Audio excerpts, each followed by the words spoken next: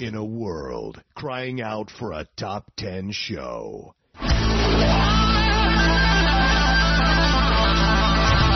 John Roca and Matt Nost are here to bring you the top 10. Take it away, boys.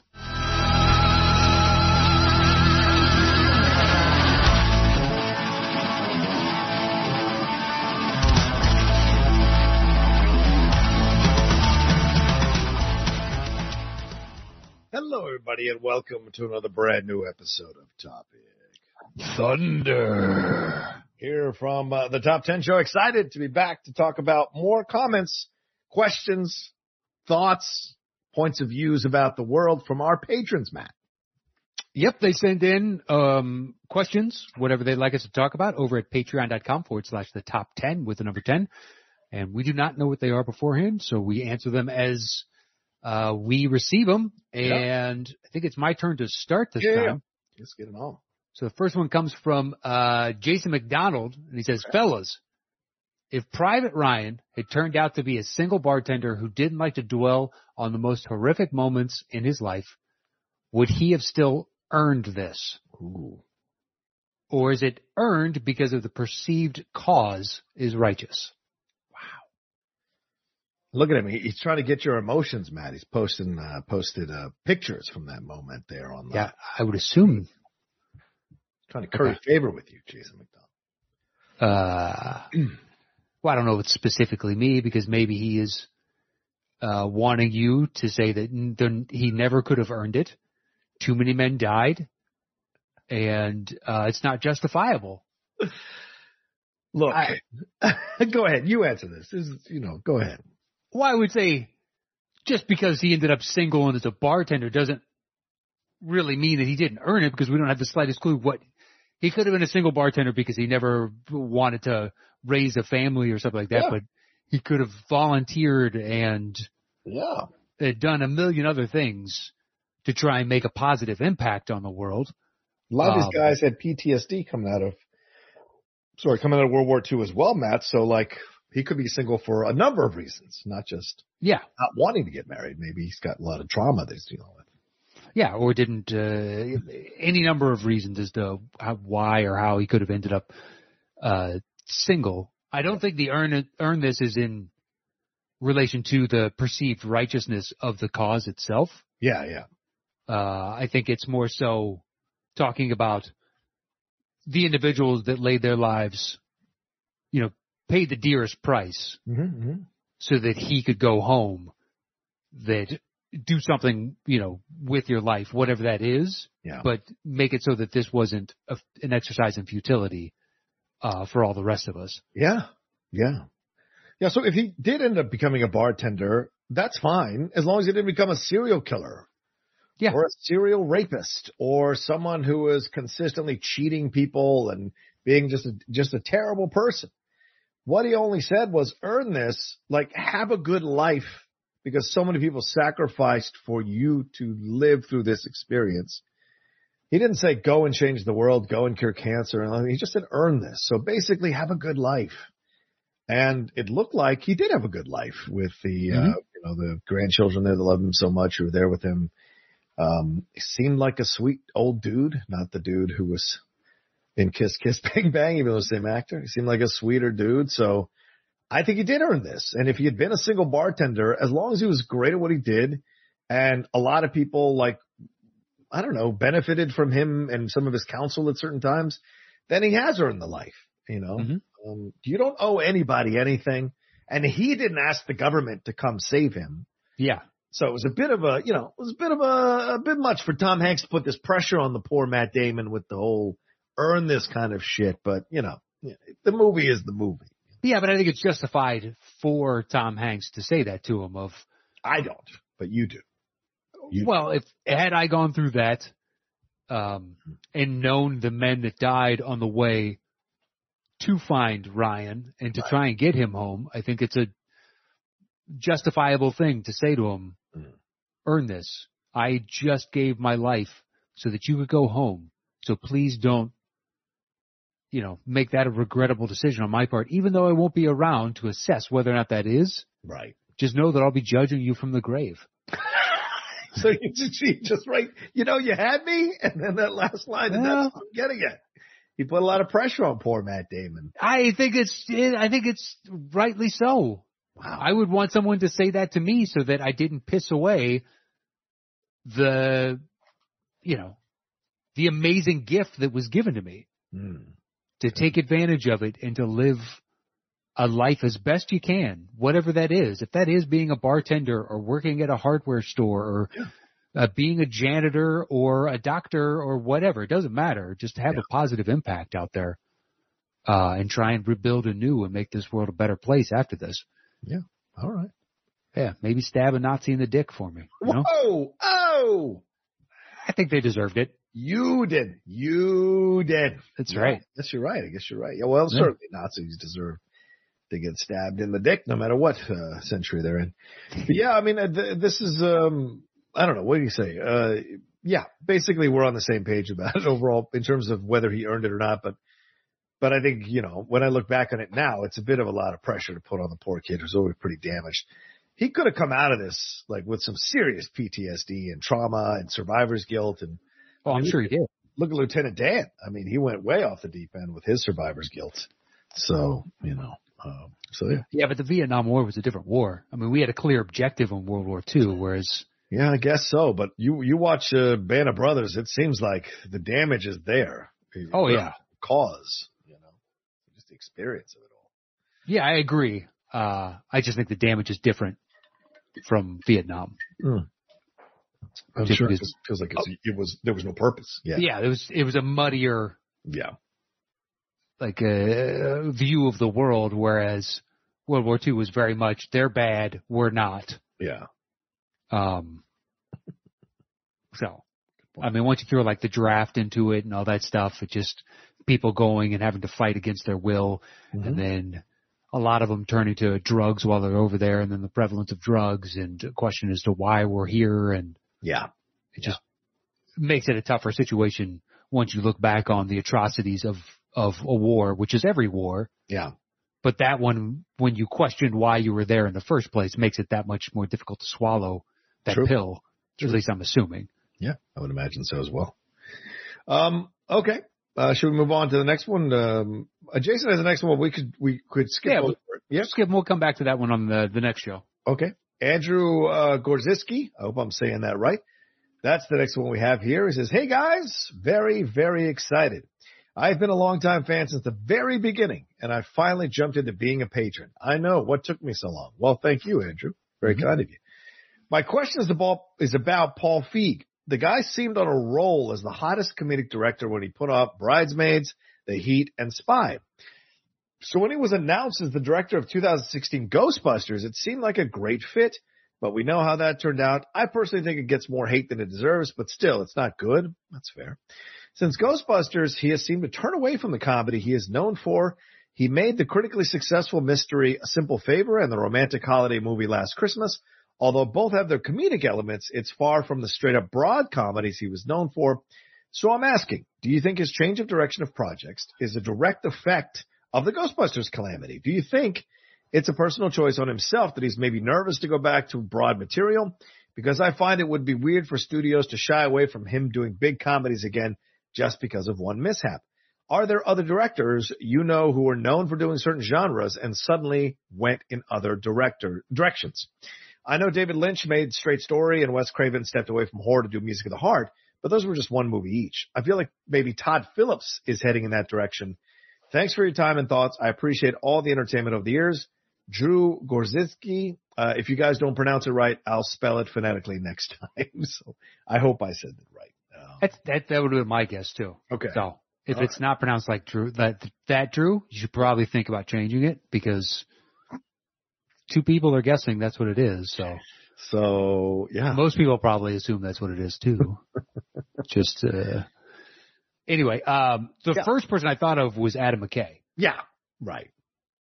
And I would imagine that's what Paul's kind of shifting of. I can do other things. I don't have to just do broad comedies only because nobody wants to be pigeonholed. And you only get the real accolades in Hollywood if you do dramas. Yeah. So the potential slight shift away from one specific thing that you're known for to trying to branch out to do others, especially if those are successful in any regard, well, then you might get more opportunities to keep branching out and branching out.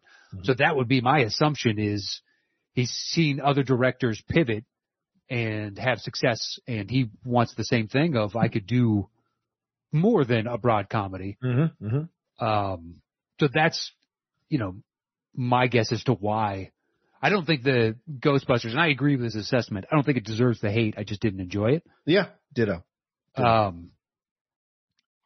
I don't think that one failure is enough for him or Hollywood to say no more comedies for you. Right. I would imagine just maybe he got a bad taste in his mouth from people's expectations and whatnot, and the backlash before it even came out. Trailer comes out, and it's one of the reasons that there's no longer a dislike button on YouTube. Amongst a few other instances, but they just trashed it before they even saw it, because how dare you do this? Yeah. And that's an instance where who gives a shit? It could be great. Yeah. There are others where I don't think Bond should be a woman, because we've had 30 films and 50 books where he's a guy. Yeah. So that to me is much more, whereas I don't know. But that's fine. If you're upset with it, who cares? It's your right to be, and I can't tell you that you're wrong. Right. But yeah, I can't imagine that's enough for him to stop wanting to do comedies. I just assume I'd like to do something different now. Yeah, and maybe he kind of was burned by the Ghostbusters thing, which is totally fine, and a big studio. Maybe he felt he wasn't supported by that, and maybe he felt that the way it all went down left a really bad taste in his mouth. Mm-hmm. So coming back with something like A Simple Favor, which was really well received by the critics, as Andrew points out here, is a way to kind of get back into the favor. Then Last Christmas. I like Last Christmas. I know there are plenty of people who did not like that movie. I think it's very sweet. I think it's the best Emilia Clarke movie she's ever done. And it worked for me, because I more often than not, or way more often than not, just kind of side on the Paul Feig side of things in his approach to comedy. I like Spy, and there are some people who didn't like Spy.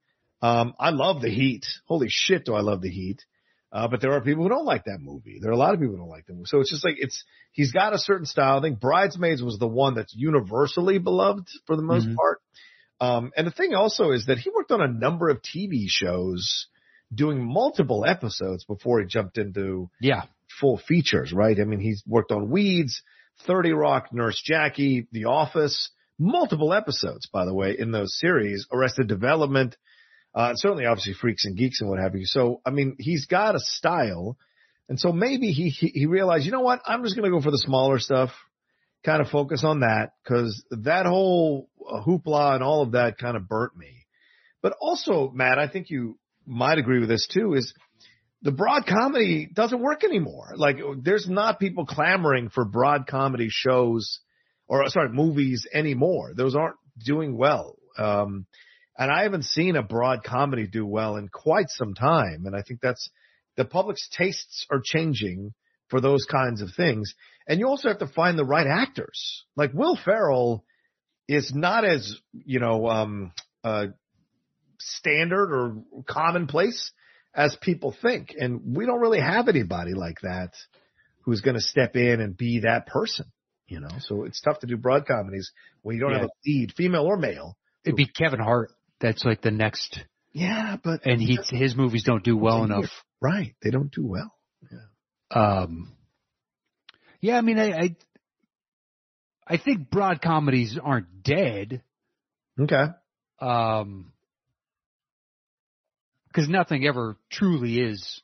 So long as you make something good enough, it can easily come back. Look at Pirates. Pirate films were dead in the water. Nobody ever wanted to do them. True. And then Johnny Depp does one, and now suddenly we don't have a bunch of pirate films, but there's a potential chance, and studios are hearing pitches for pirate films. And, it's like you never could add a single camera sitcom here in the States. Yeah. And then for a while there, it was the only thing ever getting made outside of what CBS put out. Yeah.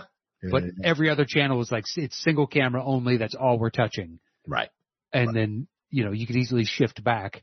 But broad comedies, I think, are tougher just because with the advent of various people basically able to coalesce a loud enough voice if they're offended at a joke. Yep. Yeah. That it makes people hesitant to make large spectacle comedies because, unfortunately, if a joke is funny, you're going to offend someone. Right. It's just... Someone's got to be the butt of the joke. Exactly. That is the nature of humor. Yeah. And I realize once you start drawing lines of distinction of what is funny and what isn't funny, well, that is utterly subjective to every person individually. Mm-hmm. And trying to say that you can't make a joke about this, well, you're offended by that, but I bet you I could find equal number of people that think it's hilarious. Yeah.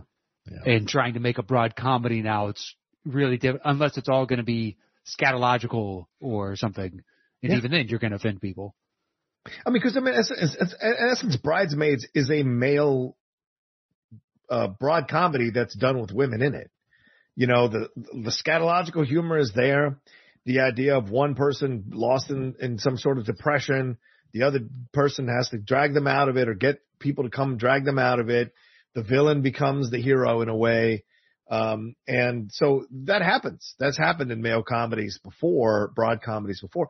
But I think Matt hits on something that I think is the truth, is that it's so difficult. I mean, the comedy world has been really subjected to a lot, and sometimes rightfully so, sometimes not rightfully so, to a lot of criticism from outside forces who are telling them how to be funny, what they can and can't joke about.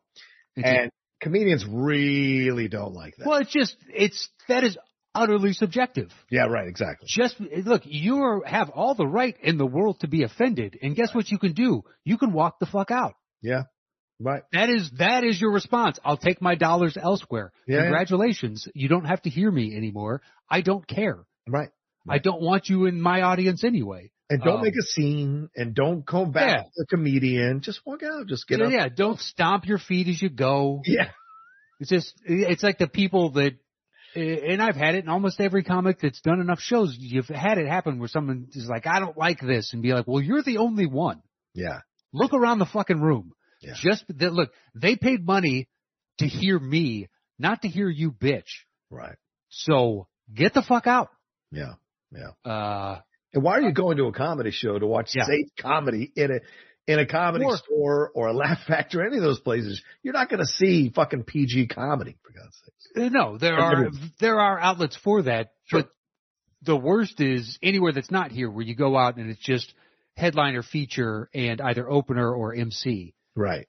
And they show up and they don't do any research about who's going to be there. They just show up to the comedy club and be like, well, unfortunately, you put no fucking effort in. Yeah.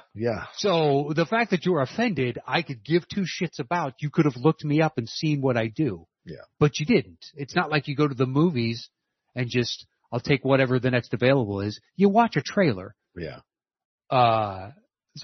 Just any of that. But it does, you can get enough traction to where studio might be hesitant because they could lose money. They're a capitalist endeavor. Yeah. They'll happily make a movie about how evil the studios are, so long as that movie makes enough money, because then the studio made money and they don't care. Right.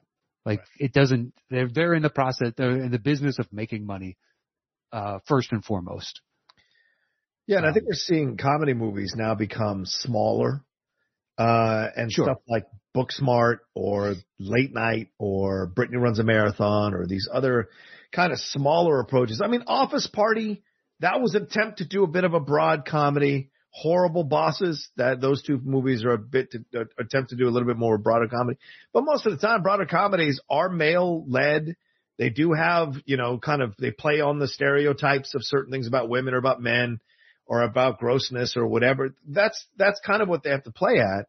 But there is a flavor, or there's a audience for this kind of stuff that's still there, because if you watch Peacemaker, that's as brutal and as out there of a comedy as you can get. that is scatological, that plays on the gender stereotypes and whatever, but it works because it's done in a certain way that James Gunn understands how to walk out on that high wire and balance the two things with his lead, the two leads, I would argue, with Adebayo. Mm-hmm. But yeah, I mean, there is still people want to laugh at of course, shit or something, but like there's just that loud voice on the other side. And as I said, I think there are legitimate issues to be taken in certain moments. And then in other things, I'm like, people are going way out there and way too far. And I think that's unfortunately what's funding or fueling a lot of the disdain on the right. And they're taking advantage of some people's anger about what's going on here because it's getting a bit too much. And Joy Behar, whatever you say your name, and Howard Stern, they both came out when people were trying to boycott Joe Rogan the other day because of the Neil Young situation.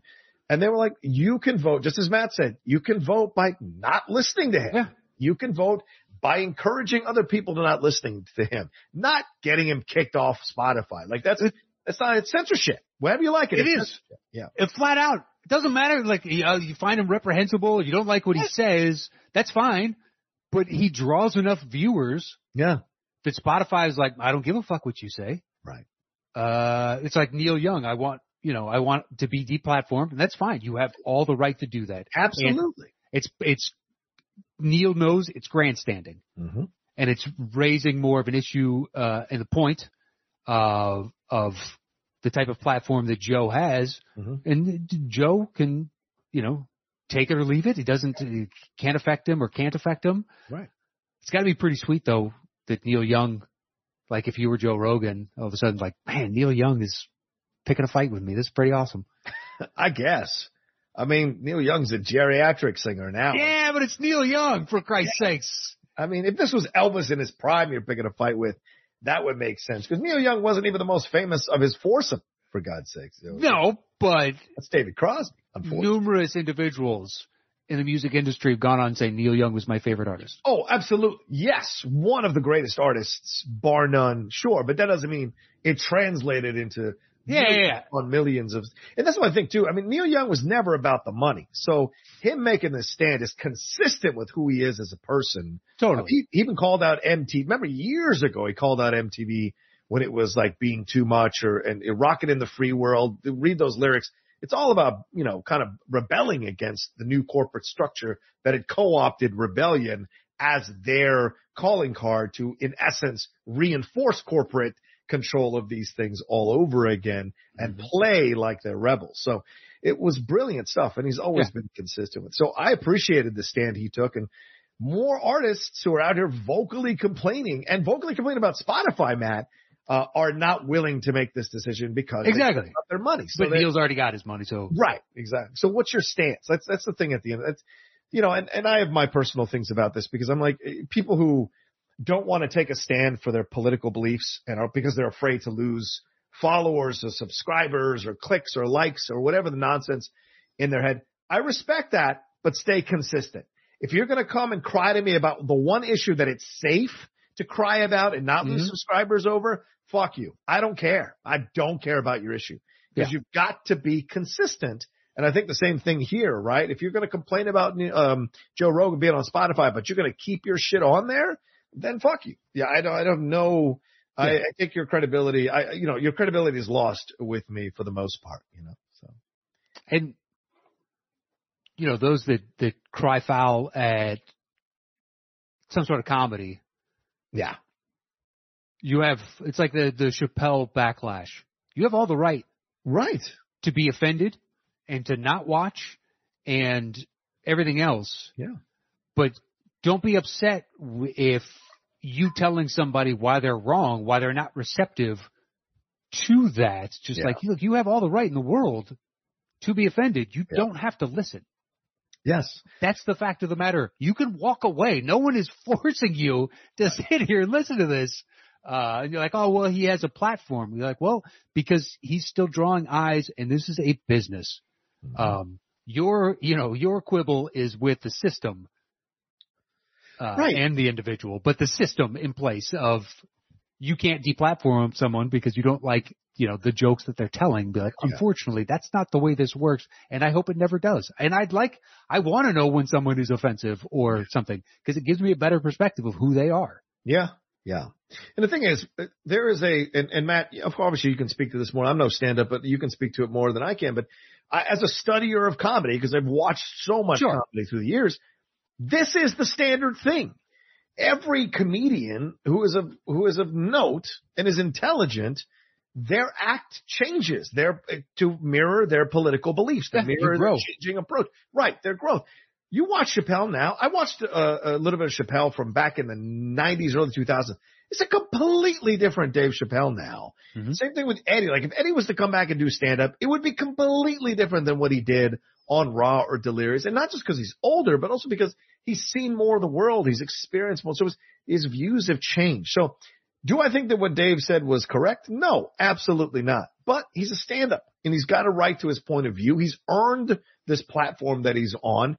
And you have a right to protest him and get people to not watch his stuff. But to silence him, I think that's where I feel like there's mistakes going on here. And people take this whole like, oh, well, he's going to influence all these people. They're going to run out and start taking bats to people. No, he's just a comedian. Yeah. And the thing is, you've got to kind of understand what he's trying to say. Yeah. If those people were going to do physical harm to someone, they were going to do it anyway. Exactly. They were already ready to go. Exactly. He had nothing to do with, they might just use an instance like this, whatever it is, as a shield. So it's frustrating. I love that Chappelle is doing stuff like that personally. I genuinely do. Yeah. Well, just because otherwise the inverse, if everybody pulls back and whatnot, well, comedy is dead. Yeah. There won't be anything but safe fucking ABC Family comedy. Yeah. That's not comedy. And the reason people become superstars is because they tackle these subjects in a way that's outlandish or groundbreaking or pushes against your makes you think. Yeah, right, exactly. You have to develop an opinion. Yeah. And to figure out why you do not like this if it all becomes safe and pathetic, then it's dead. Yeah. Entirely. Yeah. So somebody out there had to catch some strays, and thankfully it's Chappelle who's bulletproof. Right. He is. And he's still my favorite comic.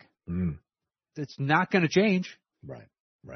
And I think he had a valid point when he said, it's funny how you guys have been laughing along how I talk about the black community for years, and you guys haven't had an issue. And all of a sudden I talk about the trans community, and which, again, I think was very valid for people to come out against it. But there was inconsistency in the offense. If you're talking about black people and you make fun of black people, I'm okay with it. And I'm fine with it. I didn't have a problem. But you talk about trans people, all of a sudden I've got an issue with it. So there's the thing that I think he was right to come out and be like, hey, there's an inconsistency here in your offense. He wasn't saying they have a right to be offense. Right, exactly. He didn't say they have a right to be offense. He just said there's an inconsistency here. Yeah. Because you motherfuckers have been laughing real hard when I make fun of the black community. Or make fun of white people or make fun of all of these other things. Right. You have zero problem with it. Yeah. But this is, a bridge too far. And he's like, well, tough shit. Welcome to comedy.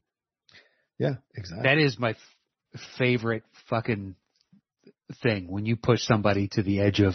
I thought a guy was going to beat me up one night because he wasn't enjoying it, and I specifically saw him and I made comment on it. Yeah, and he had his arms crossed and he had a shitty look on his face, and the room was loving it. So eventually he was like, "Oh, you didn't like that last joke? Well, sir, you're gonna fucking hate this next one." And it just makes the audience like you that much more. Oh yeah. So I told the joke. It was a prison rape joke. And, it's a good joke. I got a lot of compliments on that joke. I would put it this way. I wrote it. I was very pleased with myself, and it got the reception that I was expecting. Yeah. And then when I got off, a buddy of mine who I consider a really good joke writer, he's like, that's great. I love this tweak. And then how you segued into that. They're like, thank you. That was my favorite part. Just one of those of you're very pleased with this. Cause sometimes you write something, you're like, that's awesome. And you do it and it just dies. And you're like, fuck. So when you write something, I still remember the first time I did it, but I just specifically looking him straight in the eye, I'm like, you're going to fucking hate this. And he didn't budge. The rest of the room loved it. He didn't seem, and then he followed me out of the room when I walked on stage. It was at the store, sold out crowd, and he followed me out, and 2 security guards followed him out. And we walked down the stairs into the back hallway, and he just was like, I really loved you. I thought you were great. And I was like, okay. Sure. I don't fucking believe you, but okay. The 2 security guards are standing there watching it too, and like, what? Yes. I didn't expect this. And you did not love me. You're saving face on some capacity. I don't know why. You're afraid of these 2 security guards or what? Or just you want to prove to whoever you were sitting with that you had a good time. I fucking no clue, but. Some of my favorite things to watch on Facebook when I roll on there, they have that video option. You can watch just a bunch of videos, is when comics are calling out hecklers and going back and forth with them. Oh my God. It's brilliant because I don't know why you go to a comedy show looking to get offended. It's just kind of mind blowing to me to do that, I mean, sometimes you just come in and you had a shit day and you already bought the tickets and there's nothing you could do about it. I get it. But don't take your shit out on a comic who's at their job just they themselves are just trying to have a good day themselves. Yeah, we're just trying to entertain. Yeah. Just trying to entertain. That's all we're trying to do. Yeah. Take your, leave your worries at the door. Yeah. Have a couple drinks. Trust me. If you just give into it, you'll enjoy the living hell out of yourself. Right. More often than not. Yeah. There are bad nights where it's just like, this sucks. That person is not good. They should never have gotten this spot. I agree. I've seen those. Right. But usually, because the average audience member hasn't sat through as many shows as any comic, so they don't know if this dude is hacky or I've heard 50 of these. Like it's when Schwarzenegger became governor. Do you know how many fucking Schwarzenegger governor impressions I heard? Oh my God. It was mind numbing after 2 weeks and it went on for months. But audiences ate it up. Yeah. So it didn't go away. It's just because they didn't know. They don't have fucking clubs every night. So you're just like, oh fuck, I got to hear this asshole do his fucking Schwarzenegger again. Yeah. But what are you going to do, But they enjoy themselves and ultimately that's all that matters. Right. Exactly. Anyway. All right. Well, there you go. Yeah. All right. Thank you so much, Andrew, for that question. We appreciate it madly. And, thank you to James as well for his question. And ladies and gentlemen, Jason, not James. Jason. Sorry. Please, start sending in more of these questions, thoughts, and comments. We're getting a little bit low. So this is our, weekly or every few weeks call out to, remind you to send questions, thoughts, and comments. All the $5 and above patrons. You know what? Address? I think it is when we first started to do it, we had so many. Yeah. That we're getting into it like 6 weeks later. We're addressing one and they're making reference of a holiday that was 4 months ago. So I think people held back because there were so many for the longest time. Yeah. And now they're rifling in. So please, like Machine Gun Lemke. Let's do it. Yeah, you haven't been there for a while, and I understand. That's how you got your nickname, is because you were writing so many great ones, and we were answering all of them. Yeah. But held back because, seriously, when we first started, there would be, I would say, minimum 40 times what we have now. Yeah. Like, we had a boatload that took so long to get through, and now we're creeping back up. So every week we've got, like 5 to 10 left. Yeah. And you feel like, oh, shit, we're almost out again. We don't want to run out. Please hit us up. And then we get, restocked with another 5 to 10. Yeah. But please, for those our regulars we haven't had for a long time, hit us up. Those we haven't heard from in a long time, hit us up. We'd love to do it. Whatever you guys want to talk about. Absolutely. And Matt, where can they find you? At Matt Nost on Twitter and Instagram. Please hit me up. There you go. Follow me at The Rocha Says on Twitter and Instagram and TikTok as well. And we'll talk to you next time with another brand new episode of Topic Thunder.